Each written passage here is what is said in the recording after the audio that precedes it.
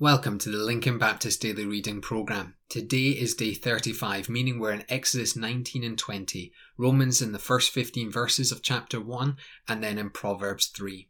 As we head into our Old Testament passage, we have reached the point in Exodus where we have the Ten Commandments. This is the holy standard of God and does two things. It shows how desperately we need a Saviour, for we are sinners. And it shows the holiness that is Jesus fulfilling as the perfect sacrifice for our sins. I want to do something a little bit different today. I'm going to read out these 10 commandments and pass no thought or explanation. Sometimes we just need to hear the word of God and know the magnitude of what is being said.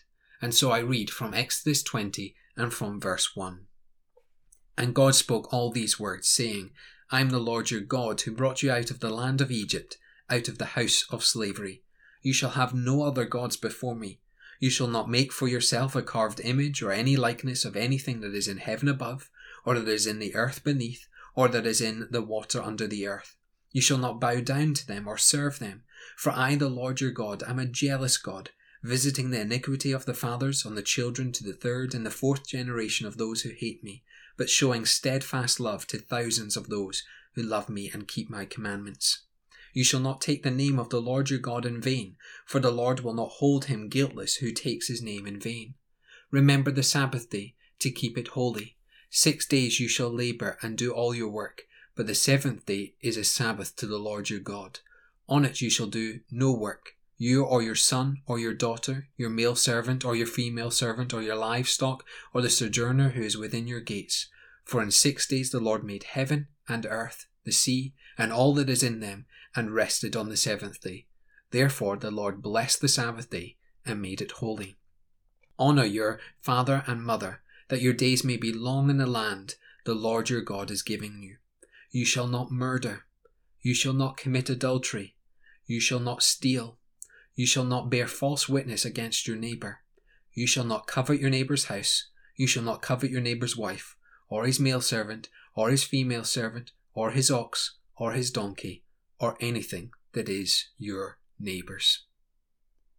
Let us now head into our New Testament passage and into a new book today in Romans.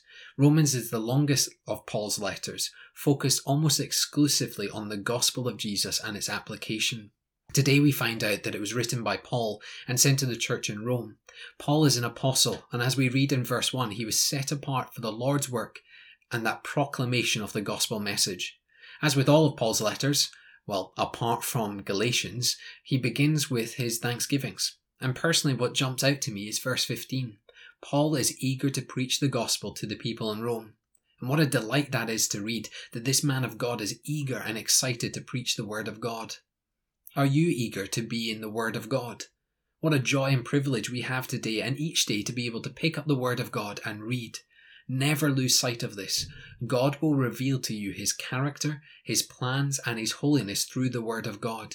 Don't trade it for anything else. Protect your Bible time. Be eager to get into the word of God and be like Paul and eager to share what has been given to you through Jesus. Finally, let's look at Proverbs 3. Proverbs is a wisdom book, meaning it is made up of lots of small nuggets of wisdom that can be applied directly to our lives. The most famous in Proverbs 3 is found in verse 5 to 6. Trusting the Lord, acknowledging the Lord's ways in our lives rather than our own ways. Because we have no wisdom and no understanding in ourselves. Rather, we live a holy life when we seek the Lord and his wisdom. Now, for each person, a different nugget of wisdom might stand out. For me today, verse 27 stands out. If we have the power to do good towards someone, then we must not withhold it. We're to be known as do-gooders, not because it saves us, but through Jesus we have the power to do all the good works towards others. Consider today who you could do good towards. Maybe it's financial help, or practical help, or even just an encouraging message. Do it now, for through Jesus you have the power to do good to others. Let's close by praying. Father, we recognize as we read out these verses in Exodus that you have a holy standard, a perfect standard that we can never attain. But thanks be to Jesus, for he has saved us and he shows us as the perfect sacrifice for our sins that we've been set free from the guilt and the wrath of God, and now we can live a new life in Christ. Father, we pray that that new life would be about doing good towards others, about sharing the gospel of Jesus, and about being eager to serve our Lord Jesus Christ. Father, we pray today that we would not be under the Old Testament shame of our sin, but that we would be in the New Testament glory of Jesus Christ saving our souls. And Father, we pray that this would be encouragement to all those listening in today.